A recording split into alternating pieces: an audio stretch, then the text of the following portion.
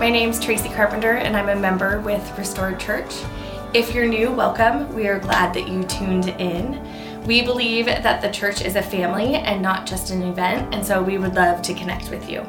There are a few ways that you can do that. The first being through our website, which is www.restoredtemecula.church, and then click on Contact.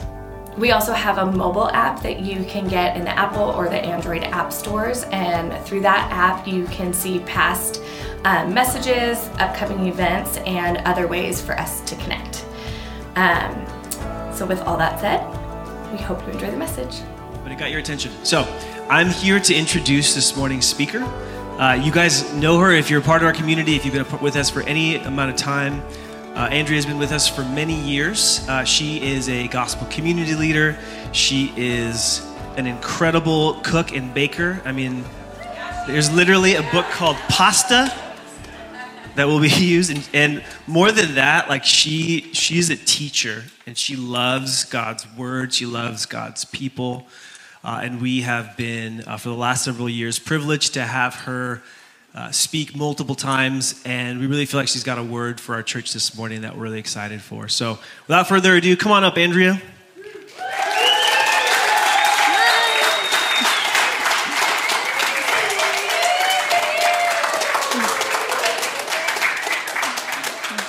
I know I prayed for you already, but is it cool if I pray for you again? Yes. If you'll join me in praying and asking God to meet with us and for our heart to be open.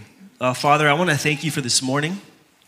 I want to thank you that you have set this time apart for us to gather as a community to open up your word and to hear from you and to encounter you. And I pray that our hearts across this entire room would be open, that we would be ready to receive what you have for us. I pray for a hunger and a humility, a hunger that's like, I want Jesus. And the humility to say, like, there's more for me to learn. There's more for me to experience. There's more for me ahead than what I currently possess of him.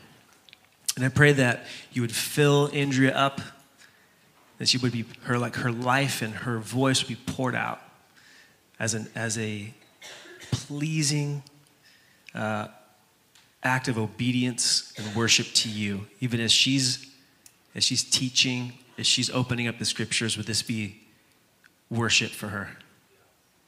Would this be like, let me tell you about God. Let me tell you about this Jesus who's done so much for me, who's done so much for us. Let me tell you about the impact that he has. Do you want him? I pray that this simple word would do something profound in us, that it would go deep, and that our response, God, would be a response across the room in various ways that say, you're worthy, you're worthy, you're worthy. We bless you and honor you. We say thank you, Father. We say thank you, Jesus. Spirit, fill us up. Give us ears to hear and eyes to see what you're doing. It's in your son's name we pray. Amen. Amen. All right, have fun. Thank you. Good morning. I was telling someone earlier, when I say that I get nervous doing this stuff, like being up here, everybody's always so shocked. And they're like, you're in front of people all the time. I'm like, doesn't matter. It still is nerve-wracking every time. But this morning, ironically, I've been weepy all morning, but I am talking to you about joy. So it's going to be great. It's been said that a teacher is someone who has a passion to communicate, which I very much relate to. So if you have the time and are willing to sit with me, I will tell you about everything that I am going crazy about, like in a good way. Like, if you want to talk bread, I am here with you for 45 minutes. If you want to talk about gardening, I am here with you, or homeschooling, or whatever is going on in my life that I am currently super passionate about. I just want to talk about it to as many people want to listen. So that is why this morning is such a privilege for me, because I want to share with you something that the Lord has been revealing to me personally, and an invitation that I feel like he has, not just for me, but for our community. So it was the beginning of November. We were talking through our GC's Friendsgiving and kind of thinking through what we wanted that night to look like. And I was asked to lead that night. And I started wrestling with the Lord. How can we enter into this place of thanksgiving when there is so much, there's a lot of heavy things right now in our GC. And my heart was burdened with this question: how do we enter into joy when suffering and weariness are so present and they feel so prominent? I can't look at my GC. A memory immediately came to mind. Many of you know my story, so I'm not going to fully go into the story, but our first child, I was pregnant in 2000, I don't even remember, sometime in the 2000s, I was pregnant, and our daughter only lived 17 hours. And so our firstborn, I ended up, we had to bury. And this was 2 days after I had come home from the hospital, still very much in the throes of what just happened, in complete shock. I could only cry all the time. It was such a heavy, heavy time. But I have this memory that the Lord brought to me this November that I'd totally forgotten about. I was outside on the patio having dinner with friends, and lots of people were over. We had a ton of support during that time, so lots of friends and family, but there was my closest friends at that time. We were at the table crying all together, and somebody said something that just made me start cracking up laughing. And it was, I can't even tell you what it was, but it made me laugh, and it was a good laugh. And I just remember in that moment thinking, thank you, God, I needed that. But at the same time, there was a family member that saw me partaking in joy, and they didn't understand how I could possibly be laughing at a time like this, and they actually ended up leaving upset at me. Joy in the midst of sorrow, a gift that I will forever be grateful for. So at the same time, in my personal life, the last couple months, I'm just going to be very honest with you, I've been struggling with thoughts of being a failure, which is completely clashes right with my perfectionism. So I have struggling with this, I am failing all the time at everything that I touch. Why is this happening, and why do I feel like this? And also my perfectionism being very present of well, you feel like this because you're not doing this, and this is wrong, and all the things, right? And so I got to this place in December where I was just weary from it. I was just weary of trying to live up to my own standards that I was setting. I'm on a bread journey, so 95% of the books that I asked for this Christmas were on bread, about bread. One was called Breadhead, and I'm yeah, I get you. I understand, because it's all that I think about. But part of why bread has been such an amazing gift, but also an incredible challenge with sourdough bread in particular, is that it's very obvious when something goes wrong. It's glaringly obvious. And that something could be a myriad of things. You can do 1, 2, 3, 4, 5, 6, 7 steps perfectly right, and that 8th step goes a little wrong, and your whole loaf is just what? All that time, that took me an entire day, and what happened? And it's been a learning curve, but also it has taught me how to fail. So in the midst of this, the Lord's doing this deep work through learning how to make bread. So I'm going, there's weariness, there's suffering around me, there's weariness in my own heart, And then there's also this desire for communion. Like in the midst of this, I'm feeling further and further away from the Lord. Like I feel like I can't hear from you. The time that we're spending together doesn't feel like it used to. Like, where are you? That was the last couple months for me. So I came to this question: how can I experience joy? Because there is definitely a lack.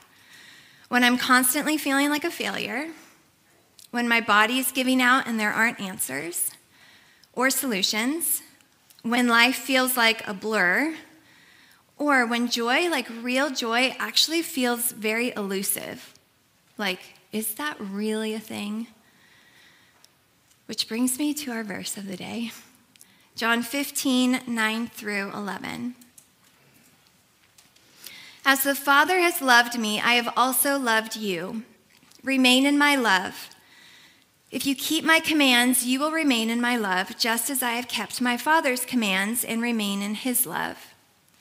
I have told you these things so that my joy may be in you and your joy may be complete. So before proceeding, I think that we need to define what joy is, because joy is not happiness. It's completely different. So joy, according to Merriam-Webster, is cheerfulness, it's gladness, and then my added definition is a calm delight despite circumstances. And to be made complete. So think about that kind of joy that is made complete.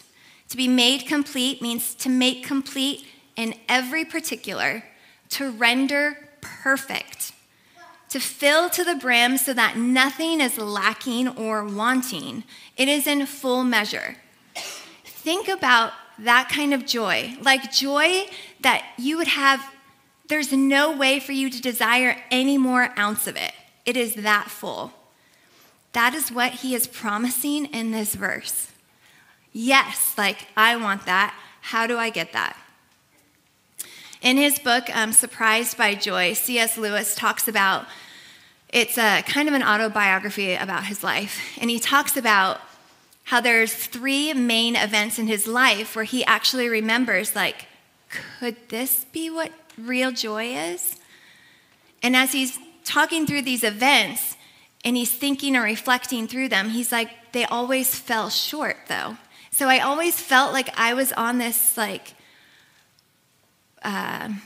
journey's not the right word, but just striving for that feeling of joy. Like I want it. What is it though?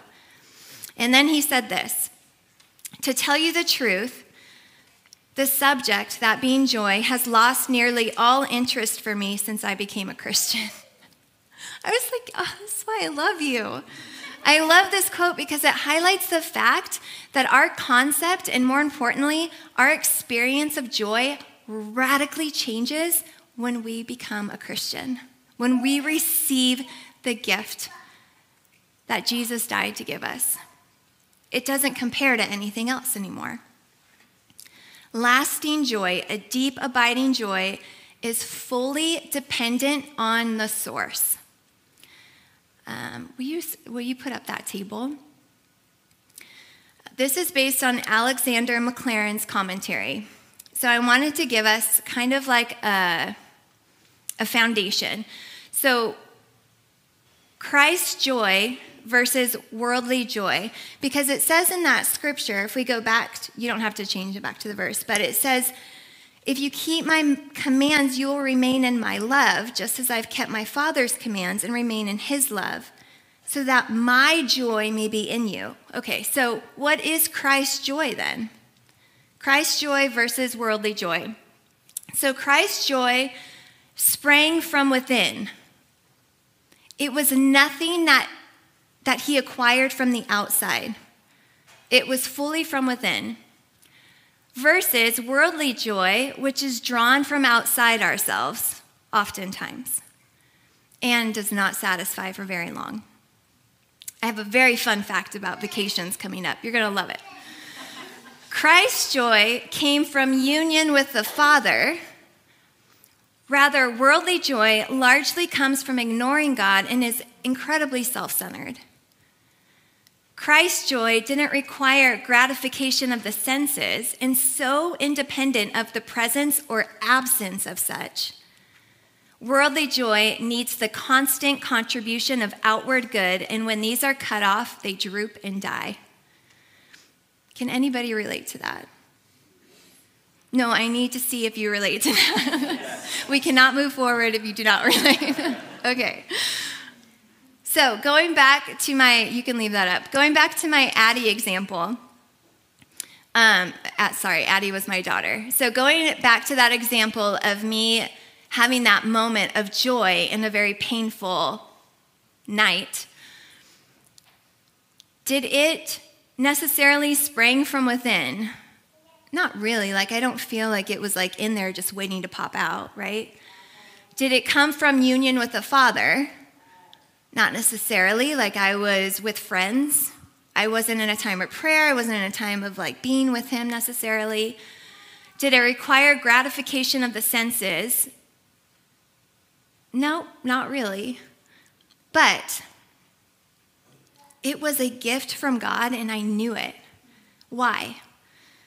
James 1:17 says, "Every good and perfect gift is from above, coming down from the Father of lights, who does not change like shifting shadows." I knew that was a good and perfect gift.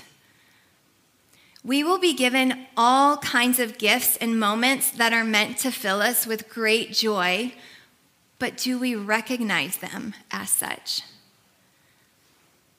The question is, are the moments coming and we're just not seeing them? I would say yes. We either dismiss the possibility of it being a gift. Think of something right now. I had to sit with the Spirit for quite a bit of time. Something that I knew brought me deep joy. In that moment, was there a sense of, this is from God? I'm going to say most of the time for me, it was not. There was not this sense of wow, thank you. I would dismiss the possibility of it being a gift. I would give in to an I deserve this mentality, which immediately takes away the notion of it being a gift. I have a favorite acai bowl from Organic Roots.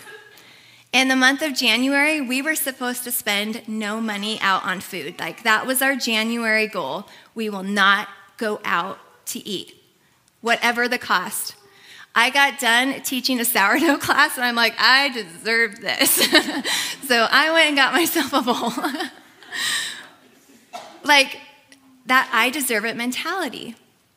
Or we consume it swiftly, strictly as a means of acquiring pleasure or satisfaction without even giving thought to, is there a source? Was this a gift? Or we can recognize that each and every gift, big or small, is from our incredibly generous Father.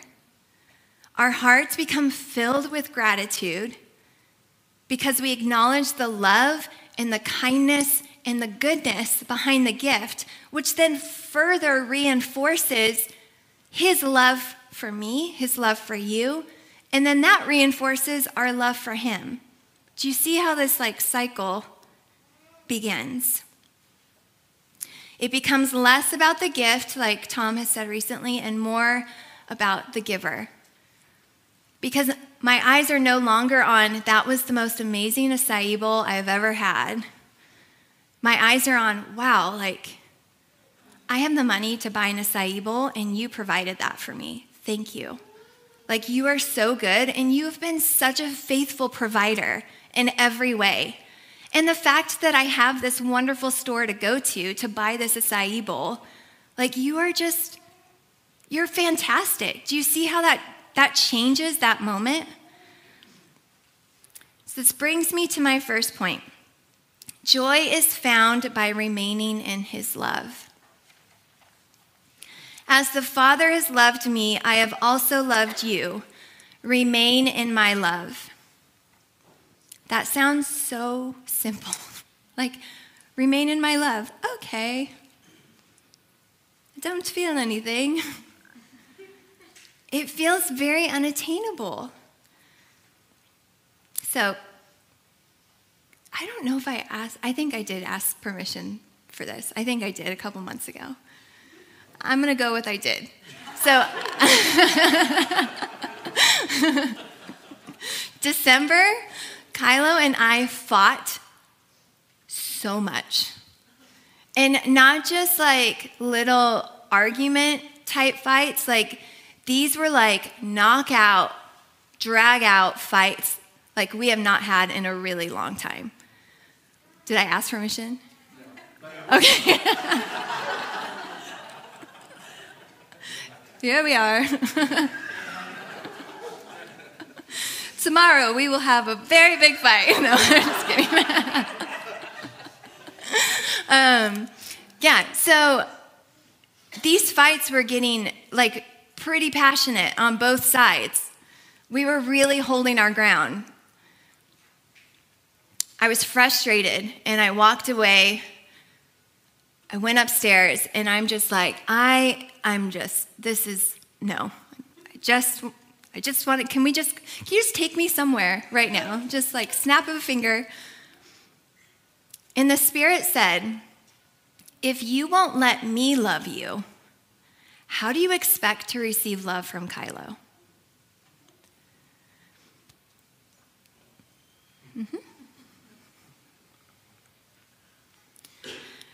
Sarah, there she is. Oftentimes in workout, because she trains many of us working out, she'll show us a new move, and then she'll say, okay, when you get to your sticky point, stay there. Pay attention so that you can get through that. Instead of letting your body kind of, different parts of your body taking over and you're still skipping the part that she's trying to work. So this idea of sticky points. I have one in my knee. When I do a squat, my left knee like gets to a certain point and then it goes da-da-da, and then it finishes going down. My PT just saw this and she's like, oh, that's a glute problem. I'm like, okay. Anyway, so I'm going to read you a prayer. What are the sticky points in this prayer for you? And then I want you to sit in those sticky points. I think I gave you a slide for this. Father, you are inexhaustible in magnificent love. I believe that you're within me, that you love being here, and that you are radiating yourself through every part of my being as you promised.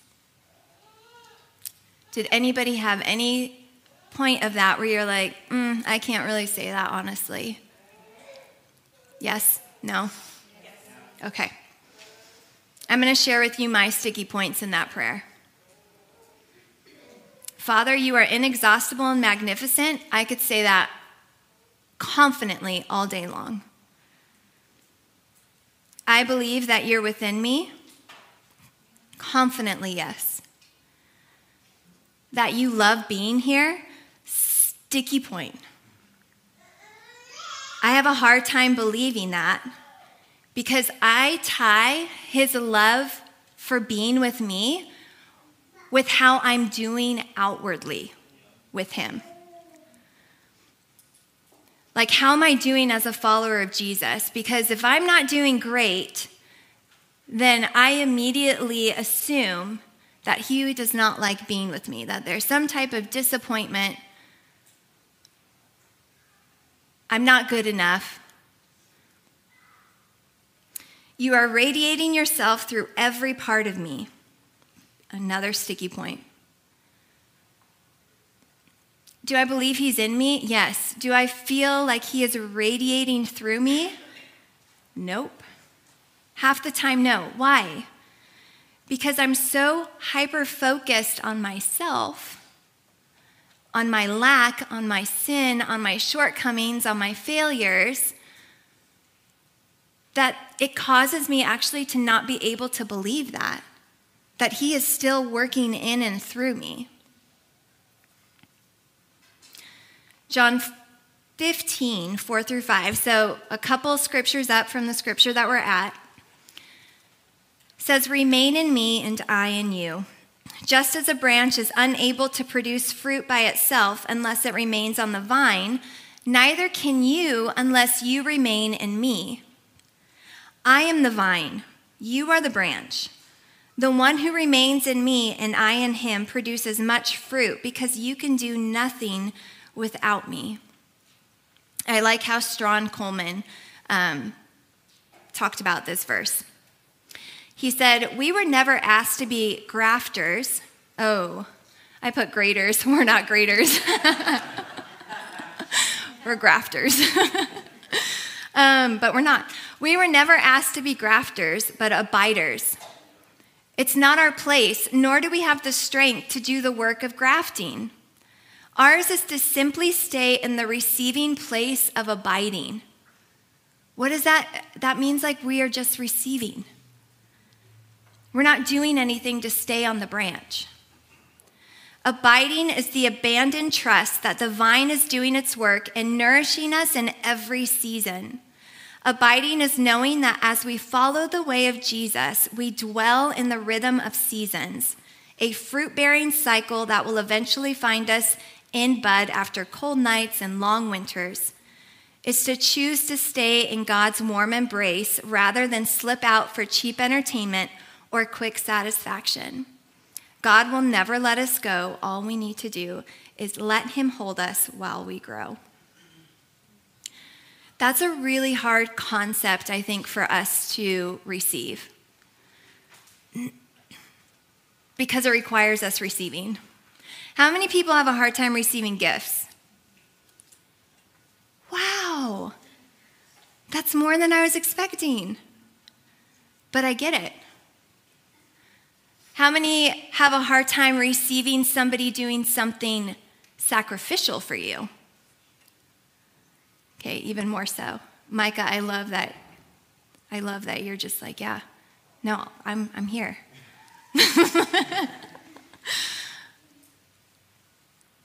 Receiving is hard. So if receiving's hard, receiving his love, his like crazy, love for us would be really hard. What about in the midst of sorrow and suffering? On the cold nights and the long winters? If receiving his love is hard just on a normal basis, how much harder is it when we're suffering and there's no answers and we feel lost? Isaiah 53:3 says, "He was despised and rejected by men, a man of sorrows and acquainted with grief. As one from whom men hide their faces, he was despised and we esteemed him not." Jesus was a man of sorrows, yet complete, perfect, filled to the brim with joy. How is that possible? John Ortberg says, "We will not understand God until we understand this about him, that God is the happiest being in the universe. God also knows sorrow, but the sorrow of God, like the anger of God, is his temporary response to a fallen world. That sorrow will be banished forever from his heart on the day the world is set right. Joy is God's basic character. Joy is his eternal destiny." I love that.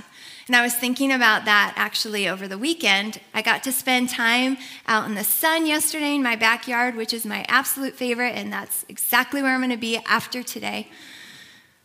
But one of my favorite things about that is I get to just sit and watch what's going on in my backyard. So currently, there is a spider that has made a web from one eave down to one of my citrus trees, and it's been there for a week and a half, and I'm not touching it. It's not bothering me yet. But like the webs that it's making are incredible. And then there are 2 hummingbirds that have been coming by every morning, and they sit on the same exact spot on the palm tree branch, and they go back and forth. And then there's been 3 doves that have been coming at around 6:30 in the morning, and they just sit. 2 of them paired together, and then one loner. He's just like, leave me alone. I just got up. I don't want to talk to anybody. But I start looking around at these things, and I'm just like, God, how could you not be a God of joy to be able to create like this? In such immensity and beauty and intentionality and in the amount of purpose. That just radiates joy. And then I thought this morning, I was thinking about cold, long winters and how suffering oftentimes can feel like that. And I was reminded of a time when I moved to North Dakota for a little bit, but we moved in the dead of winter. In the worst winter that they had had in 100 years. Worst winter in 100 years. It made it really hard to see that place embraced in warmth. Does that make sense? All I knew of North Dakota in that moment, it was the only time I had been there. It was the first time I'd been there, and we were moving there at that time period.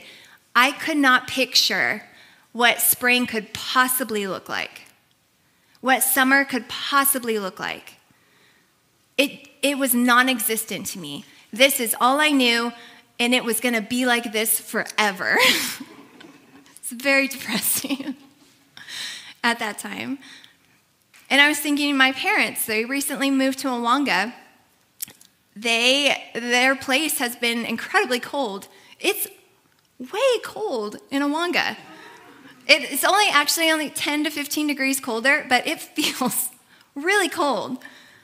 And I was thinking this morning, I don't have any memories at their new house yet in the summer. What is that going to look like? That's going to be amazing.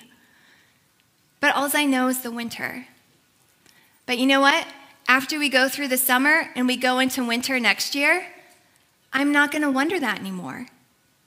Because I know that summer's coming and I will have experienced summer. And so going into another winter, it's not going to be as hard. Does that make sense? Suffering's the same way. When we are suffering, it feels like spring is non-existent. It's not out there. I can't even imagine what green grass could possibly look like. But then we experience joy in the midst of suffering, and then we experience his faithfulness in the midst of suffering, his sustenance, his upholding, his embrace. And so when it comes around again that next time, we have more hope. Our eyes are more opened to where he's at and what he's doing. There are no shortcuts. Austin taught me that on Friday. So Austin did a class on how to make a winter beef stew, and it was fantastic. But I drove away actually. I did not a lot of walking. I drove away just thinking about the process of beef stew. And my daughter was enamored by the stew. And honestly, I thought I was going to have to bake her to just try a bite. Stews are not pretty. They're really ugly. They're messy and they're just kind of brown with maybe some orange in there, maybe some green from the herbs. But they're not necessarily I want that. But this stew was amazing. And she kept talking about it the whole drive home. And in my mind, I'm thinking well, yeah, because there was time. Flavors were allowed to emerge and merge and all the things layered because of time. There were no shortcuts. It's the same with bread. You can't have really fantastic, deep flavored, nutrient bread without time. It is the same with our journey with the Lord. It is the same with his presence and joy and through the suffering. There There are things that you have to sit under because time is doing its work. So what does this practically look like for me personally? I started reading through about a month ago a book by Brother Lawrence. Can't remember the name of it right now, but it's good. It's about the presence of God. And he said, we should feed and nourish our souls with high thoughts of God, which yield us great joy and devotion to him. So for me, this has been just like a very simple practice of whatever I'm doing, if it's dishes, if I am like driving somewhere, whatever, I'm trying to like fill my mind with thoughts of God. So for instance, I was doing dishes and I looked outside, the clouds were gorgeous, and I just started thanking the Lord, like, these are magnificent. And I said magnificent, I'm like, that's cheesy, but this is magnificent. And as I started telling him that, I started worshiping while I was doing dishes. I got to experience the joy of the Lord, like his presence, because I acknowledged him and what he's done and what he's doing. Which brings me to my second point. Remaining in God's love requires devotion. So devoted means zealous, fervent in attachment, passionately and exclusively allocated to a specific purpose. It's not the same as love. Devotion is exclusively for one purpose. It's not like this all-encompassing thing. This is where this comes in. So this cookbook came out, I thought it came out in 2023, but maybe that's just when I came across it. Anyways, I was one of the first people to get this from the library, Pasta by Missy Robbins. And I brought it home, and there were crisp pages, and nobody had gone through it, and I was like, this is why I love books, for the smell, the new smell. Okay, so I opened it up, and this is what I saw. First page that I saw. And at the top corner, it says, to devotion.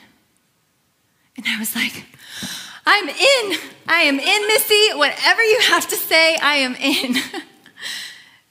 That really caught me off guard. I have never seen an author, what's it called? When you give a little something? Dedicate. Thank you. Dedicate. I've never seen a dedication to devotion. This book took time, it took effort, and it took discipline. The time and effort and discipline required by the skill. Pasta is not just throwing flour and water together and egg, or flour, egg, whatever your version is. Like, there's a skill that needs to be learned. Did the commands required by the skill of making pasta cause the author to despise the art of pasta making? Do you think there was sacrifice involved to learning this art? Probably tons of time, probably lots of failures. On the contrary, the demand that this skill required, it actually fueled her devotion for pasta. It fueled her devotion for Italy, because this is why this book's so great. Not only are these recipes incredible, and she goes through the whys behind it, but she goes through every region of Italy and the different types of pasta that they're making in each region. I will take this back to the library if somebody wants to get it later, so that you have it. Okay, so it fueled her love for pasta. Her devotion to pasta fueled her love for pasta. Does that make sense? My love for bread currently, who knows how long it will last, but currently, my love for bread fuels my devotion to the skill of bread. It fuels my devotion, which means that I'm watching more videos, I'm reading more instructions, I'm trying over and over and over again and experimenting with new recipes and what happened with this and what was the temperature with this. Another fail, that's okay. I'm going back in the kitchen tomorrow.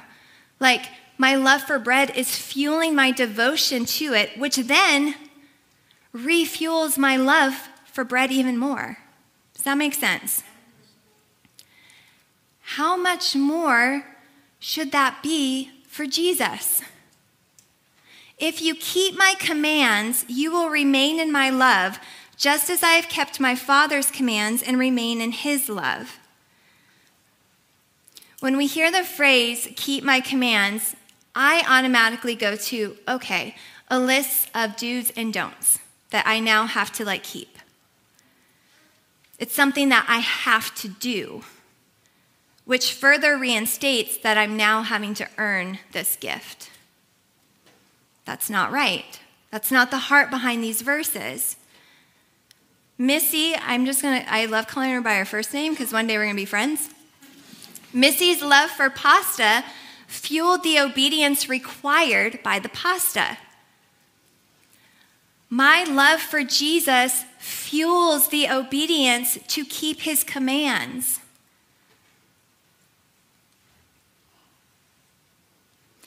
Jesus is the lover of our souls. Our love for him, our devotion, should fuel our desire to obey him, which in turn fuels our love for him, and it keeps us grounded in his love. Grounded, that keeps me remaining in his love, which will then produce joy, which is fruit. That is correct, Sienna. It is a fruit of the Spirit.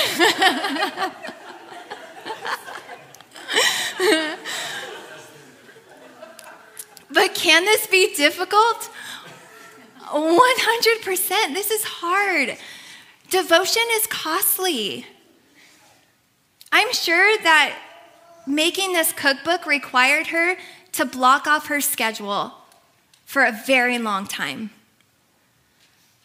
Not going out with friends, skipping certain vacations, long hours. Devotion is costly. I had this thought while driving the other day about God's vulnerability. Do you ever think of God as being vulnerable? He's actually the most vulnerable person.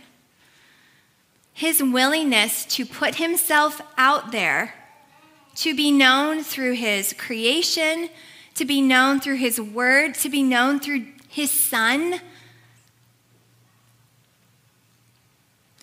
Have you ever tried loving someone that doesn't let you in?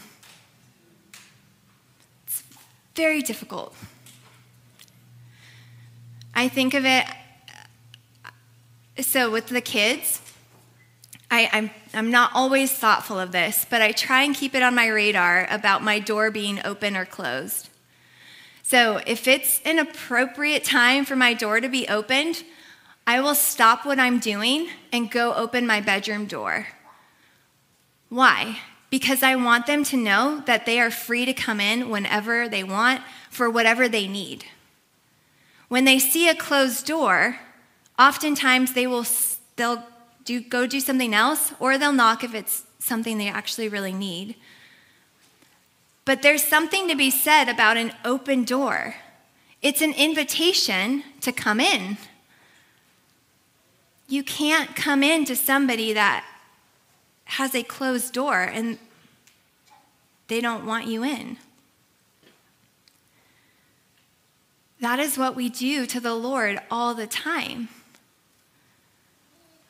We don't leave the door open for him. And yet he continues to put himself out there to be rejected over and over and over again. His vulnerability. C.S. Lewis said, "It would seem that our Lord finds our desires not too strong but too weak. We are half-hearted creatures, fooling about when infinite joy is offered us, but we are far too easily pleased." I don't think that you could ever say that Jesus was a half-hearted man. He was passionately devoted to the Father, and the Father is passionately devoted to you. So when Jesus, full of the Father's love and joy, was asked to die in our place, he could confidently say, without ever doubting the love of the Father for him, do you hear me? He did not doubt the love of the Father for him, despite being asked to go to the cross. He could confidently say, not my will, but your will be done. Why? For the joy that was set before him. It tells us in Hebrews. And what was that joy? It was you. It was me. The failing bread maker. That is devotion. That is love. For the joy set before him. And just like Jesus, we can have joy in the present strictly based on the joy promised in the future. That's the thing. That's what makes this joy so incredible and so untouchable, because it's not based on anything in us. I mean, yes, it's based on Jesus, but it's not based on anything we can produce, and it's not based on anything outside of us. So that means nothing can touch it. So as promised, my vacation talk. Have you heard about vacation anticipation? No. Oh, so exciting. Okay, they've done study after study after study. People that have a vacation planned, meaning it's on the calendar and it is booked, are much happier overall in those coming months than people that don't have anything on the calendar. And do you know what's fascinating? Once they go on the vacation, that happiness starts to dwindle the minute the vacation starts. Isn't that ironic? And then that happiness is completely gone within a 2-week period. Gone. It's the anticipation of knowing that there's something good on the horizon. Owen's distracting me. So why is this joy different then? Because our joy is rooted in hope. It's not just a vacation. Like, eternity is not just a vacation. It is the rest of our lives with the lover of our soul. And I can't even imagine how wonderful that is going to be.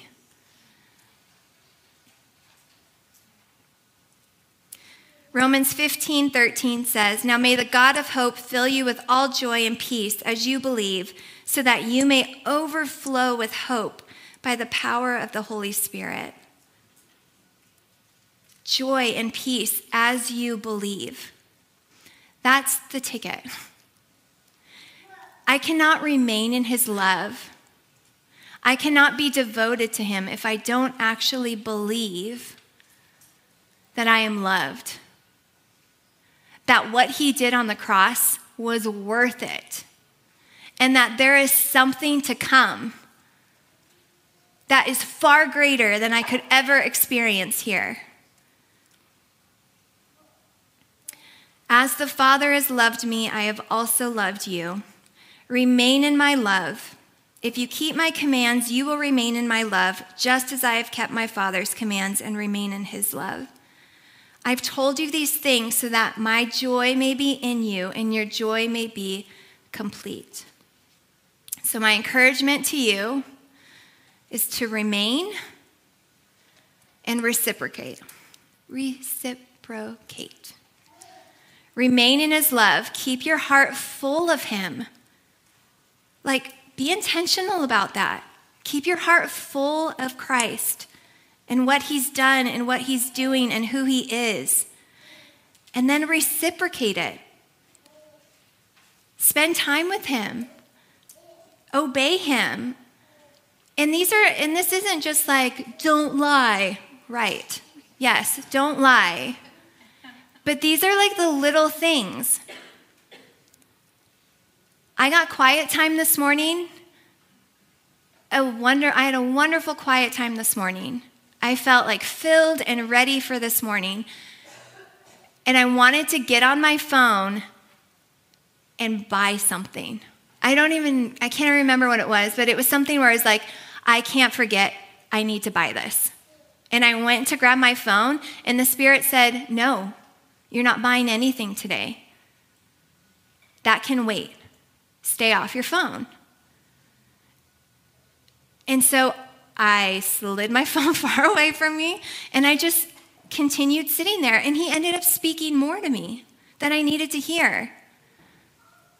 It's that kind of obedience. Like, it's not just in the big things, it's in all of the little moments that he's wanting to lead us throughout our days. Direct your affections towards him, devote yourself to him, and your joy will be made complete. All right, let's pray. Band, would you please come up?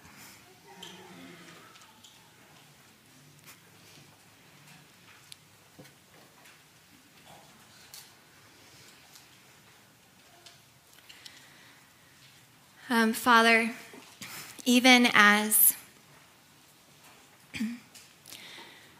I end this teaching and I'm looking at that last phrase on the iPad, your joy will be complete. It still feels so hard to know how to enter into this. So, Holy Spirit, I ask that you would give us eyes to see the gifts of joy that you have already placed before us, the gifts of joy that you will be placing in front of us. Would you highlight in each of our minds, in our hearts, like the joy of who you are? Would you pour out? I am asking just like a blessing of joy over this community, that it would no longer be something that we're wondering, where is it? What does that even look like? That it wouldn't even be a question, that we would get to experience it on a daily basis, not just like every once in a while, on a daily basis. Thank you for what you did. Thank you for your love and how steadfast it is, for your compassion and your gentleness towards us. And may we sit and anchor ourselves in that. In Jesus' name, amen.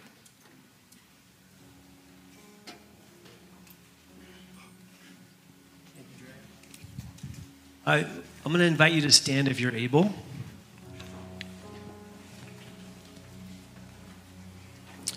And I'll call the ministry team up to the front.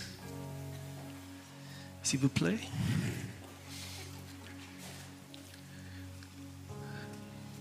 Thank you, Dre. And there was so much in that message, and I think I want to see what God's up to in the room. Come up with my own ideas.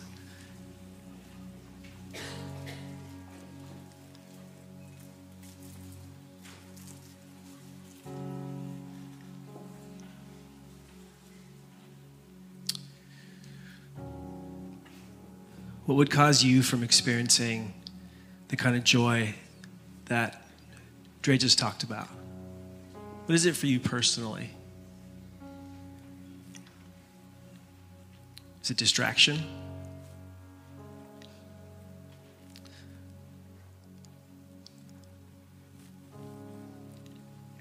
Is it failure?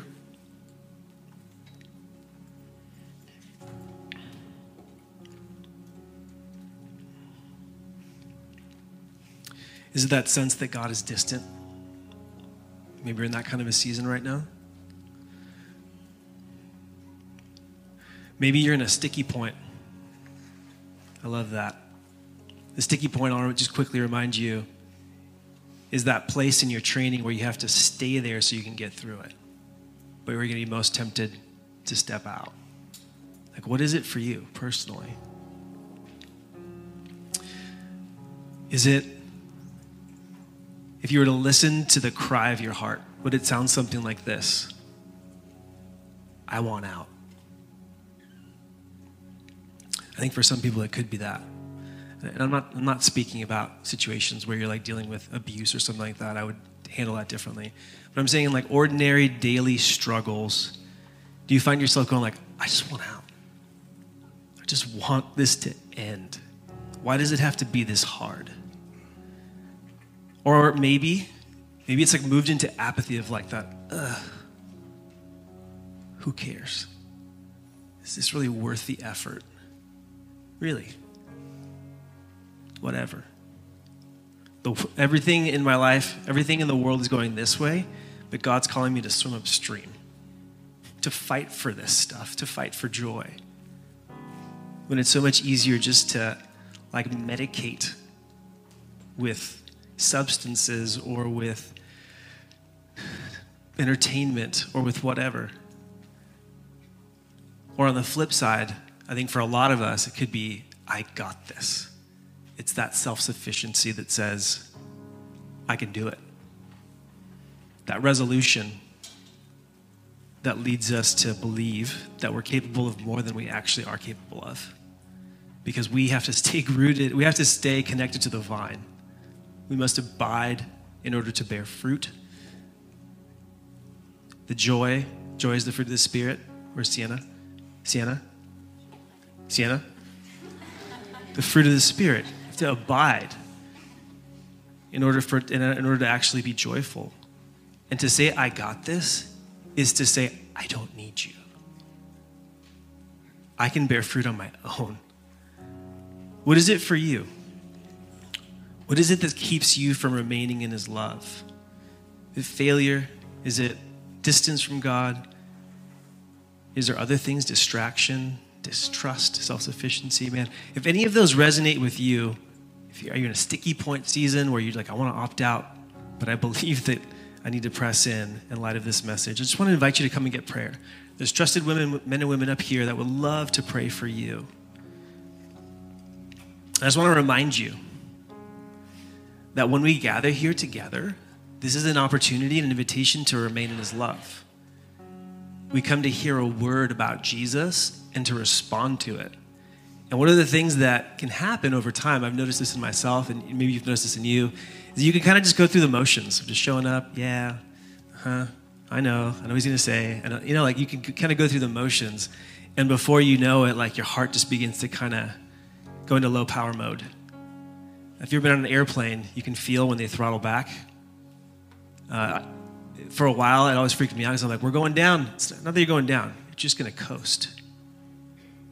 But man, that feeling of when you power up, you gain altitude, it's like we're going. We're going places. Like maybe you're in just a low power mode season and you're like, I want to throttle up because I believe God is calling me to look up. Man, if that's you, come and receive prayer. There's so many things in a room like this. It's impossible for me, literally, to try to touch on everything, but I'm going to stop talking because I can talk for a long time. But the Spirit might just need to talk to you. That might be more effective because he knows you. He knows all of the contours of your heart. He knows all of the terrain of your inner world. He understands it perfectly. And so before we start, before I hand it off to the band, I want to do something that might be uncomfortable for you guys. I want to invite you to close your eyes. And I want to encourage you to picture yourself sitting somewhere that's comfortable, a safe place for you where you're like, this is my happy place. And to invite God the Son, God the Spirit, or God the Father to sit with you, whoever you want. Pick one. And then just ask him, what keeps me from remaining in your love? Ask him that question. See what he says. Sometimes he says the darndest things that blow your mind. Let's take a minute to do that.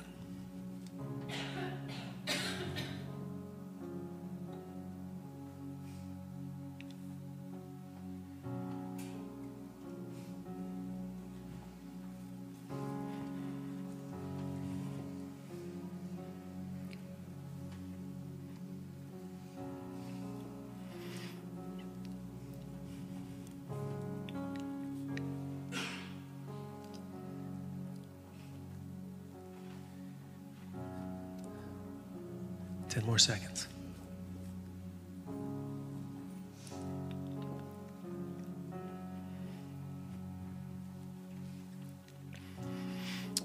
Okay, open your eyes.